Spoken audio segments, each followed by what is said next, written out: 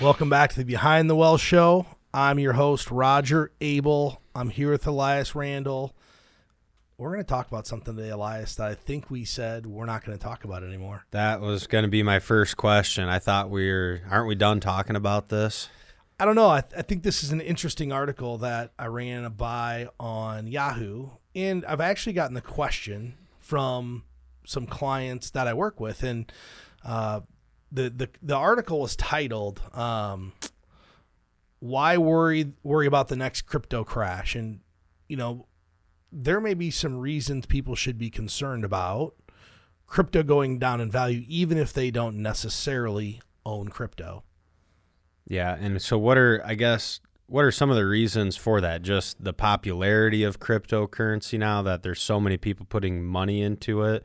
And I know the article read about ties to the stock market. So what are some of those things going on? So the last time we saw, I shouldn't say the last time. It went down 50% here recently. We're going to refer to Bitcoin. It went down 50%. But the last time we really saw prices go down that quickly was in 2008 when Bitcoin fell as much as 80%. But 2018? 2018.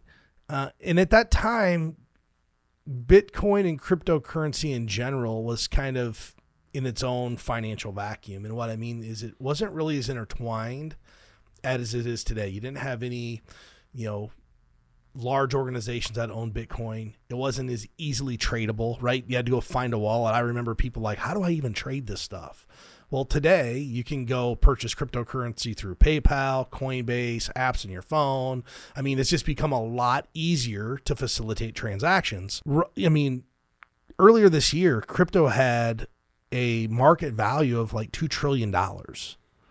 So That's not like a little financial vacuum anymore. That's actually a pretty big deal. So there's actually funds out there that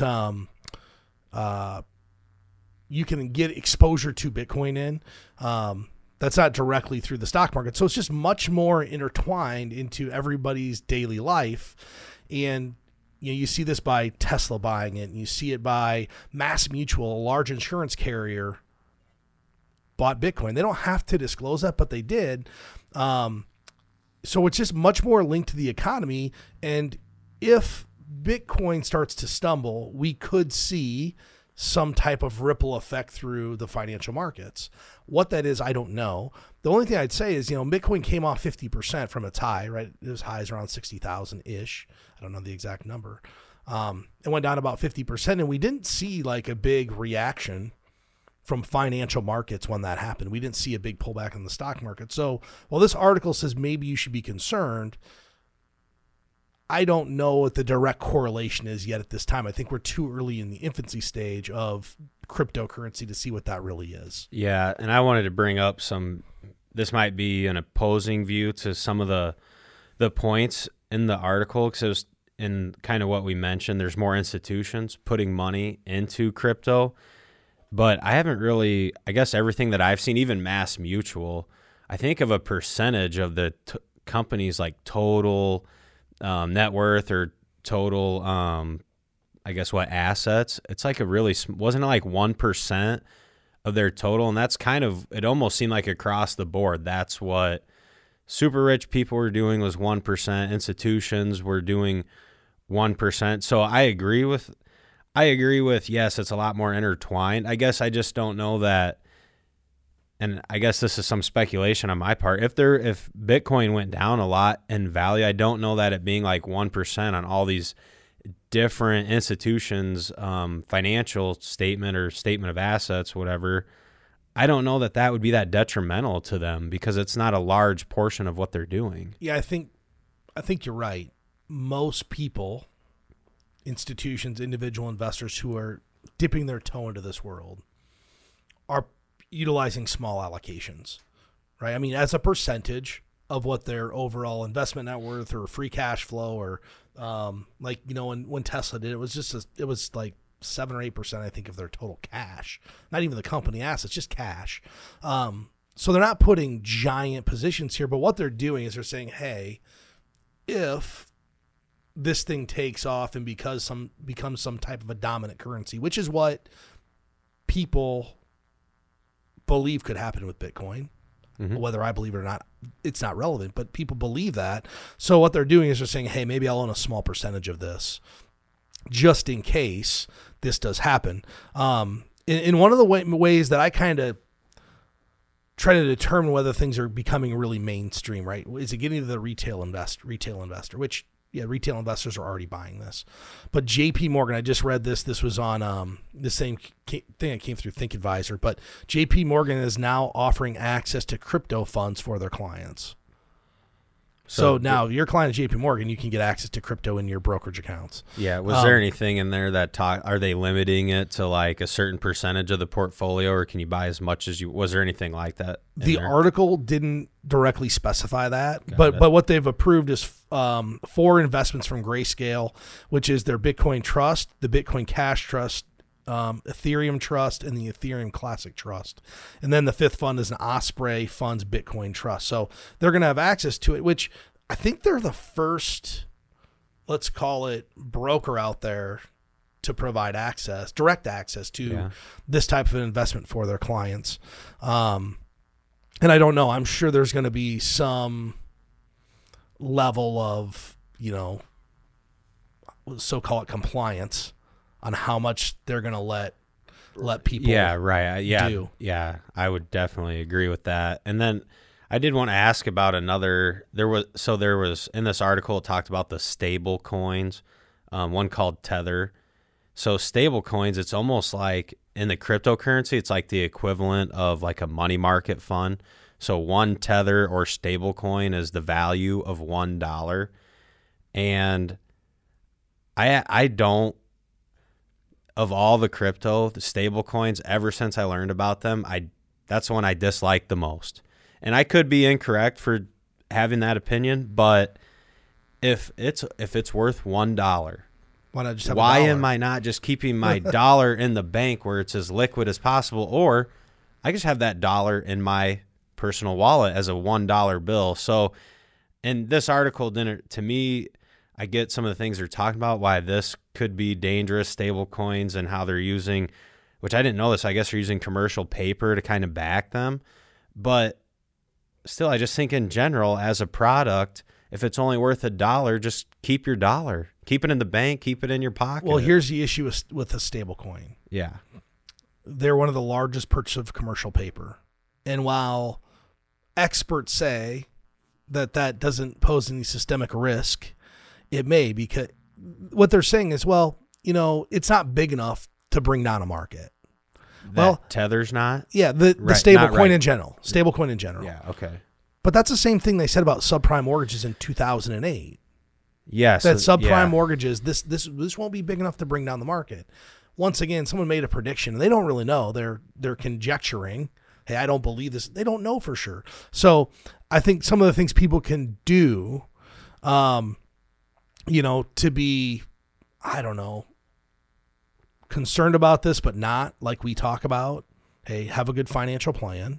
1, do a really good job of diversifying between asset classes. 2, and having some cash in case, there is or becomes an opportunity in the market. I mean, so that's how we plan for that. I think, I know we weren't going to talk about Bitcoin, but it was one of the highest trending articles, and I wanted to just talk about, some of the issues with the intertwining between Bitcoin and markets that we see today. That wasn't here in 2018 when they had the last, large correction. And we're not saying there's going to be a correction.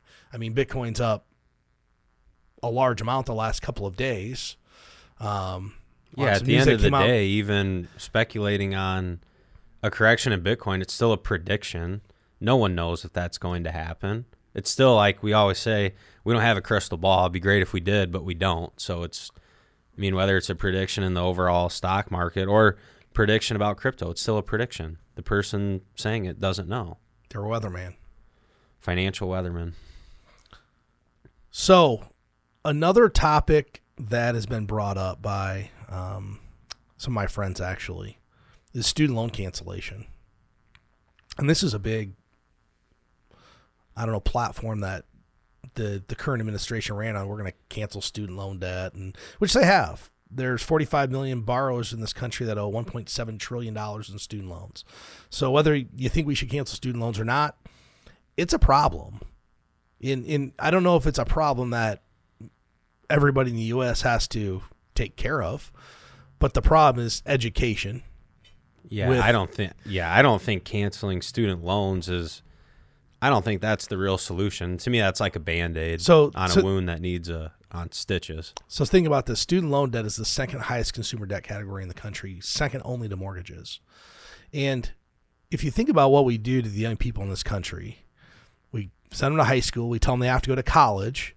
We don't teach them how to pay for college. You give them a loan application. No. The day they graduate, like, here's your loan application. I know for a fact I had no idea what I was doing when I signed up for student loans to go to college. It's just like, here's what you do, so I did it. You thought you were getting free money. You're like, man, they give me all this money. There's no talk about, oh, yeah, by the way, if you decide to go to that private school and spend $200,000, you might have to pay $2,000 a month in student loans. And I would think back to my college experience. There's a private college in Iowa that I really wanted to go to. My family was involved. It was Luther College. I'll say who it was. And I wanted to go play football there. At the time, they had a new coach. They were passing the ball like 50, 60 times a game. It was super fun offense. So I went up there for my visit, and great time. I'm going. You were going to be the Tim Dwight of Iowa Conference football. I just want to go. I want to go have fun. That's all it was about. It was just fun.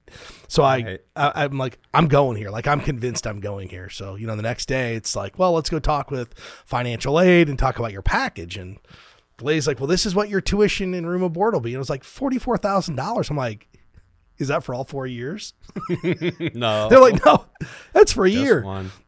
And it's one of those things. My parents made enough money that there wasn't much aid. I didn't have quite good enough grades to get any scholarships. So I came home to my parents. I'm like, I'm not going to Luther College, because I understood what that meant. That meant I owed $200,000.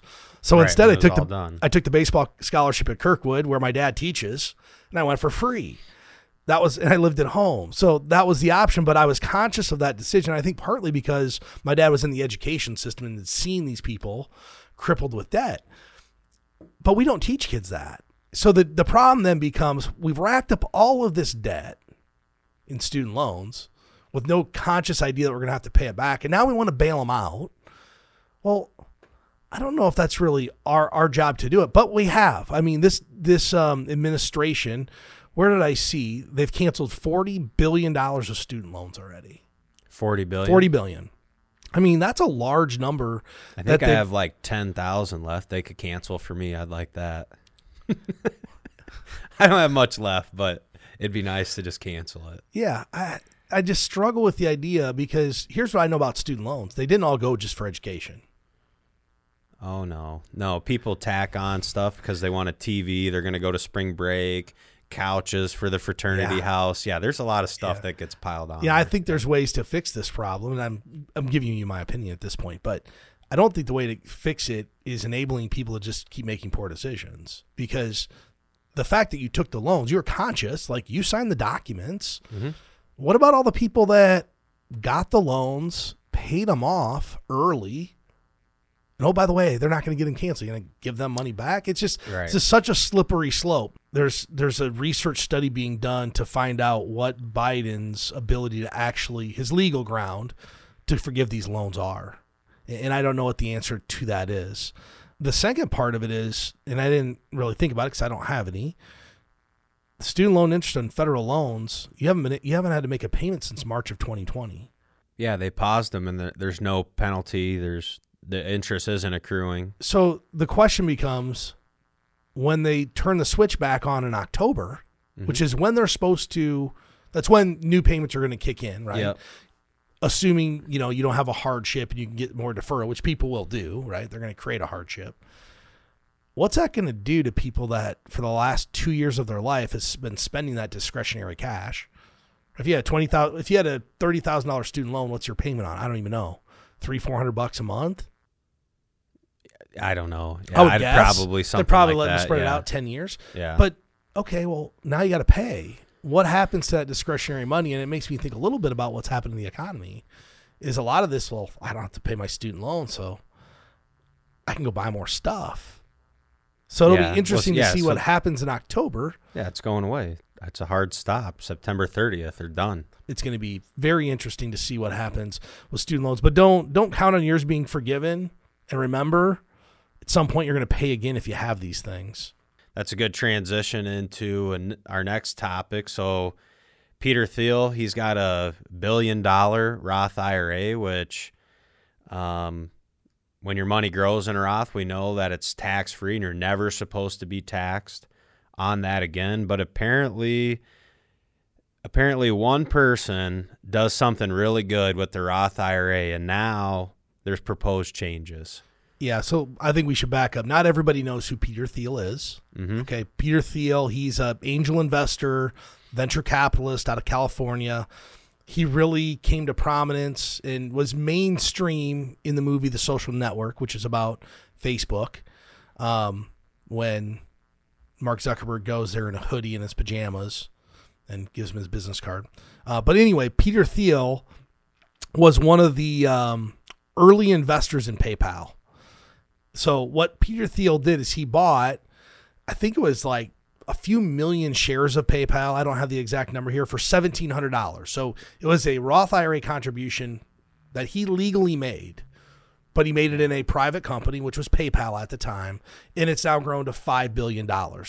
And now, like you said, one person has managed to cause upheaval about, man, how can this rich guy have $5 billion in a Roth IRA? Yeah, and he didn't break any rules. It was a qualified investment inside a Roth IRA when he did it. Yeah, so he hasn't broken any rules, and if he did, they're researching this. I'm sure the IRS is going back to make sure everything was done exactly right. Yeah, they're going to audit it. I'm sure someone like him wouldn't have done it if it was going to cause him trouble down the road. I'm sure he knew at the time it would be okay. But all these things lead to a slippery slope. And what I mean by that, now Congress is all up in arms about passing laws about IRAs. I mean, the first kind of step towards accelerating tax dollars on IRAs was in the bill last year, the year before, where now on an IRA, you have to take it out over 10 years, and they eliminated the lifetime stretch IRA. So got to get our money faster. But now they want to actually come back and say maybe we should limit how much a person is able to accumulate in a Roth IRA, which, you know, I guess I don't understand. If you make great investments and you stay within the contribution rules, why should I have a limit on how much is in there? Because now the next thing is, well, now we're going to limit what investments you can have in there. And it'll be the death of the IRA. So we'll kind of coin this, Congress is coming after your tax-free dollars. Yeah, and here I have a couple issues with it. So in a lot of the stuff I've been reading, was one of the talking points is, well, Roth IRAs were intended for the middle class to accumulate retirement dollars. And that's great because that's what it's for. But in my opinion, we don't have enough people taking advantage of it.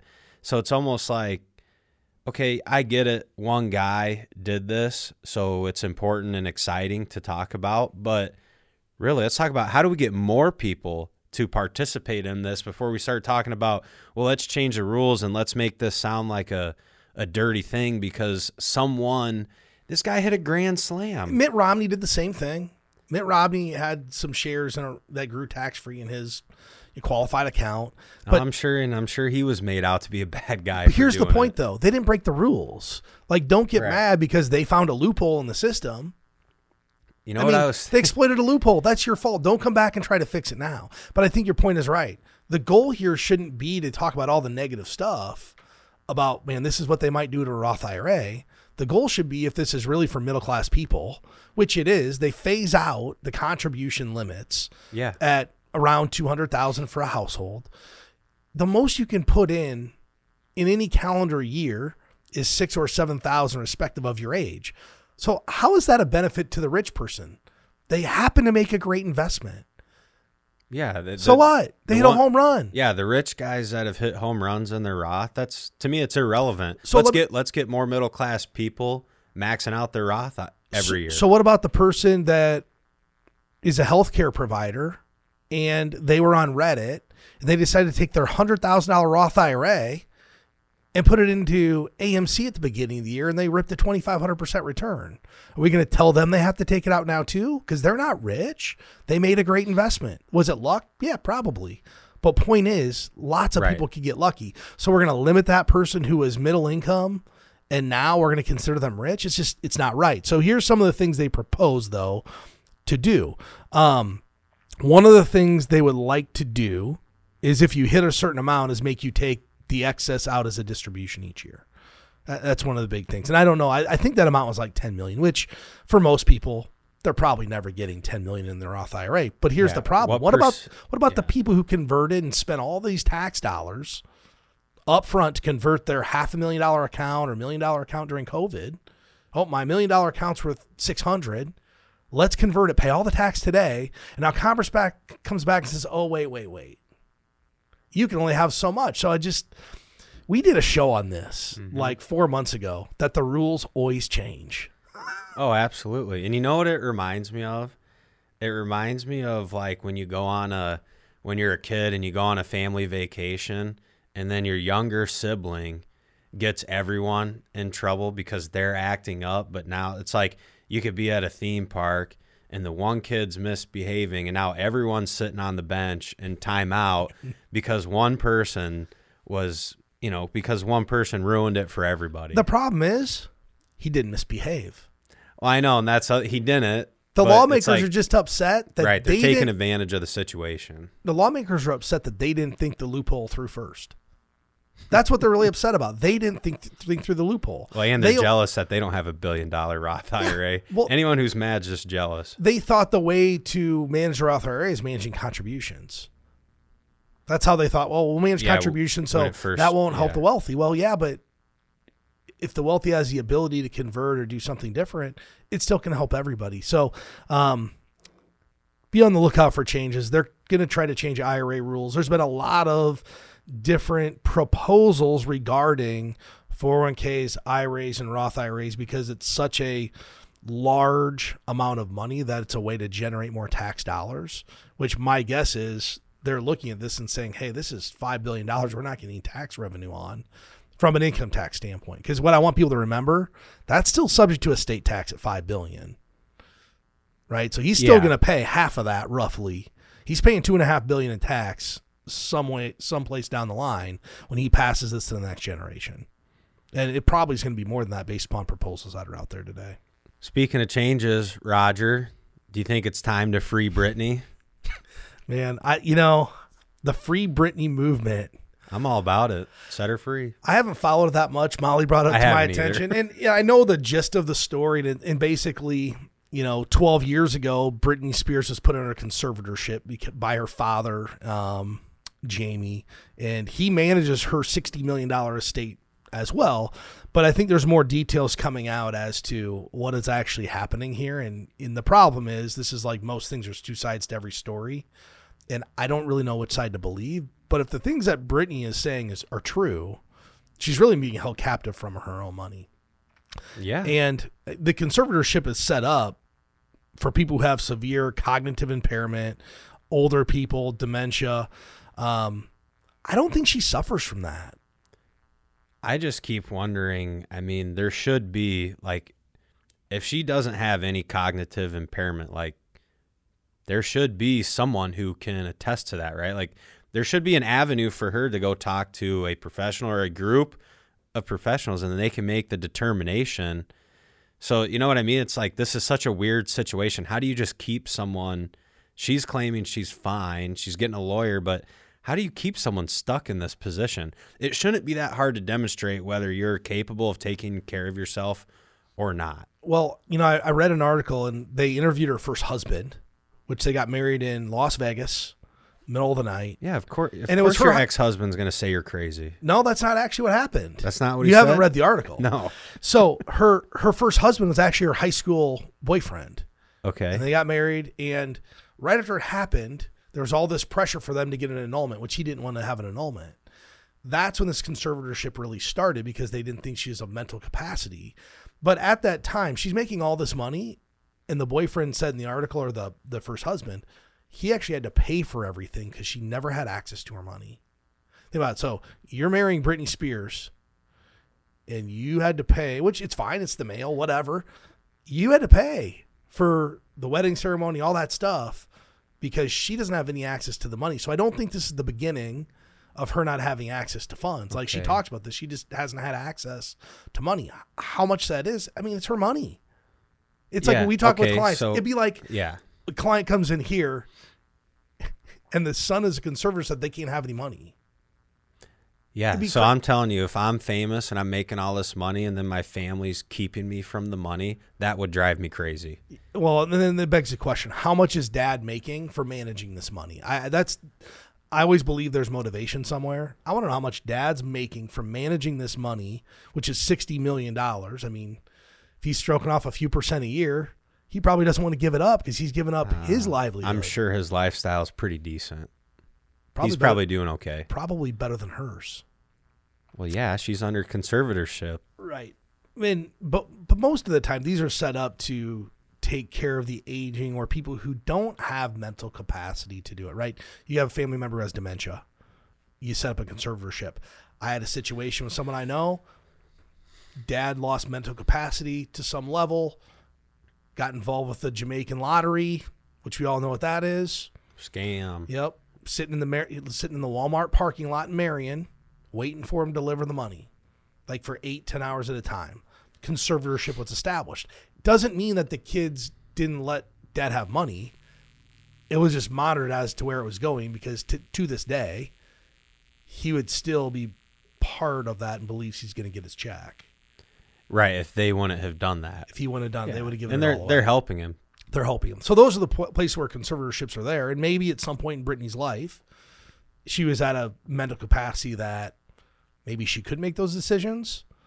But it seems today that maybe she is. I mean, I saw one thing. She was forced to perform, didn't want to perform, and they made her perform at a Las Vegas show. So I think this will be interesting to see how this plays out. But I think it's a good lesson to know what people's intentions are. Because I'm not sure the intention here wasn't to provide dad with a nice living. I bet if you could somehow get access to the documents and follow the money and figure out what it's worth to him, I'm sure you'll find the answer. So Elias, one of the things I got a call from someone the other day, they got a check in the mail from the IRS client. Mm-hmm. And I go, why'd you get a check? It's not from the IRS, but the Treasury Department, excuse me. And they said, well, child tax credit. So a lot of people don't know this, but you might be getting a check in the mail. If you have kids under 17 years old, there's an estimated 39 million households began receiving advance payments in 2021 for the child tax credit. And what the credit really is the American Rescue Plan, which was passed earlier this year, gives $3,000 per child age 6 to 17 and $3,600 for children under age 6. It is income based, so it's $75,000 for a single person or $150,000 for a household, and it starts to phase out from there. So families will receive monthly payments up to $300 per child from June until December. So I actually called my CPA when I had a client call me. I'm like, is this like legit? Like when someone calls me and says they got a check from the Treasury Department they're not expecting, I'm like, is this like a scam? Are they trying to get you to cash this? Let's verify this. Let's verify. So I called up my accountant and they said, yeah, and it's actually prorated over the course of the year. But what I want people to know is it's based on your past income, actually based on your 2019 income. So if you made $150,000 in 2019 and you're making $210 today, you may actually have to pay that back, because the key is these are advanced payments. Yeah. So I want people to be aware of that. And I think some people are getting them and they're over the income. I know a few people that, because I know their income's over the limit and they still got it. So I was explaining to them, like, you might just want to save that because you're either paying it back, you're not going to get that tax. And I explained what it's a tax credit. It's an advancement of your tax credit. It's just crazy. We're just sending people more money. I'm fairly certain you guys should not get this, and they did. This is just an expansion of all the coronavirus payments sent to people that didn't need it. Now we're sending $300 and some odd to people in advance that might have to pay it back. So a couple of things to consider when and if you get it, okay? Things to do with this money, right? It's meant to go to help offset childcare and all that, which are expensive, right? If you think about daycare, it's probably a couple hundred. I don't do daycare. My wife stays home, but it's probably few $100s a week. So one, if you need the money, yeah. obviously apply it towards daycare. If you know you make more than $150,000 as a household, you should put this in a separate account and title it tax. Yeah, save this for your tax bill. Right. You're probably paying it back. And if you don't, then you can go apply it to a 529 or some other type use for your kids or whatever you need it for. But if you make more than this, please don't spend it. Save it. Otherwise, you could have a nasty surprise because you'll owe potentially this money back. Yeah. And I hope if you're getting it, and, use it for your kids. Use it on their daycare. Use it for their education. But that's what the child tax credits really is for your kids, so you should use it for them. So, I mean, I was just shocked when I got the phone call. Like, I didn't even know this was happening. I don't get one, so whatever. You're phased out. I'm phased out. So I didn't even know they were coming. I just got this strange call. So anyway, when I talked to my CPA about it, he said, tell the clients who aren't eligible for this, they can actually opt out. Yeah, you can. So you can opt out of this child tax credit and stop getting the monthly advances. So if you're making $250,000 or more, just opt out of it, be done with it, because they may have inadvertently sent it to you based upon a past tax return that you have filed, 2 years ago. So I think those are just some good things to do with it. But just don't be surprised at tax time if you have to pay this back, because people people get a check, they think they can spend it. Yeah. And if you spend it and then you owe it at the end of the year, that might be kind of painful when that time comes. Right. So I'm going to end the last thing. We had another appearance. This is the financial weatherman of the week. One of my favorites. Jeremy Grantham is back with GMO, super respected investment company. But he is predicting, of course, a market correction or crash, I guess, in the near future.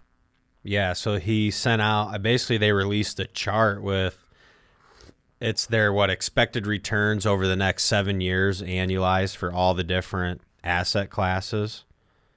All of them negative other than emerging market value companies.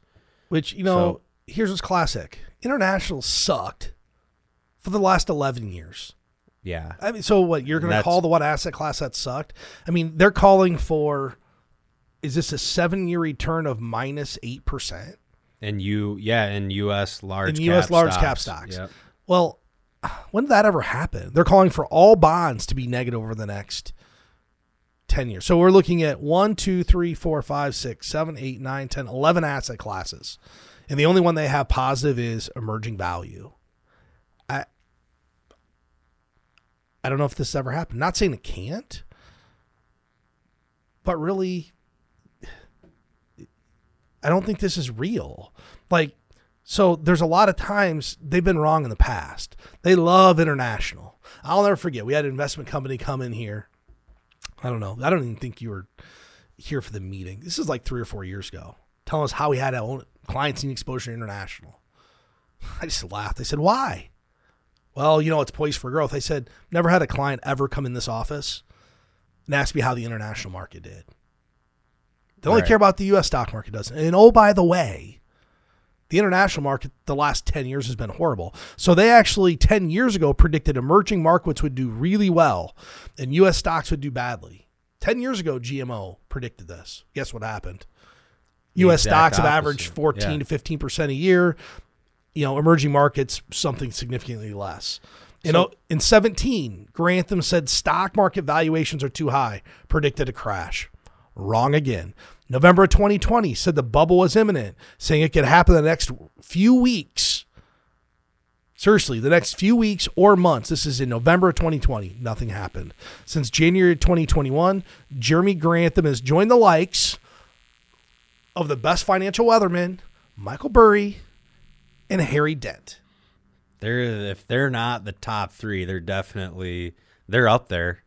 They are up there. Here's my question about Grantham, because his company, they run funds and they have good funds that have done well. Do you think some of this for him is he just wants to be able to say, look, I was right, as an attraction mechanism to his investment company, or is it even maybe if I under promise and over deliver? It's just odd to me how his doom and gloom predictions to me are odd, especially when he's running a money management firm. So, and then it's like obviously your guys' funds aren't following your predictions, so you're not that convicted in it. Here's why he has to keep it going. He's been wrong for 10 years. It goes back to, if he keeps predicting emerging markets are going to do the best, eventually they will. We just don't know when. So if you follow the prediction 10 years ago, it could be 17 years. 17 years. So 10 years ago plus the next 7, it could be 17 years for him to be right. And then he can say, see, I was right. I told you. I was right. It only took 17 years. I was right all along. I wasn't right. I wasn't wrong. I was early. That's what all predictors say. I wasn't wrong. Early. I was early. I was early. Right? That's what Michael Burry actually said. A famous quote during The Big Short. I'm not wrong. I might be early. Well, the question is, how much pain can you take if you're early? I mean, yeah, I can call a stock market crash and I could have sat out the last 6 years. What's the cost to that? There's always a cost to that. And it goes back to the key point. Got to be right twice, when you sell and when you buy. Yeah. So with that said, I'm going to tell people you don't need to grab your umbrellas. Don't worry about the weatherman. Make sure you have a really well-written financial plan. You have a well-diversified portfolio. So when it does rain, all will be okay. Yep. If you need help with that, go to btwellshow.com and click Start a Plan or contact an advisor. We'd be happy to help you. Securities and advisory services offered through LPL Financial, a registered investment advisor, member FINRA SIPC. The opinions voiced in this show are for general information only and are not intended to provide specific advice or recommendations for any individual. To determine which investments may be appropriate for you, consult with your attorney, accountant, and financial advisor or tax advisor prior to investing. All performance referenced is historical and is not a guarantee of future results. All indices are unmanaged and cannot be invested into directly. Premier Investments of Iowa Incorporated and LPL Financial do not provide tax advice. Please consult your tax professional.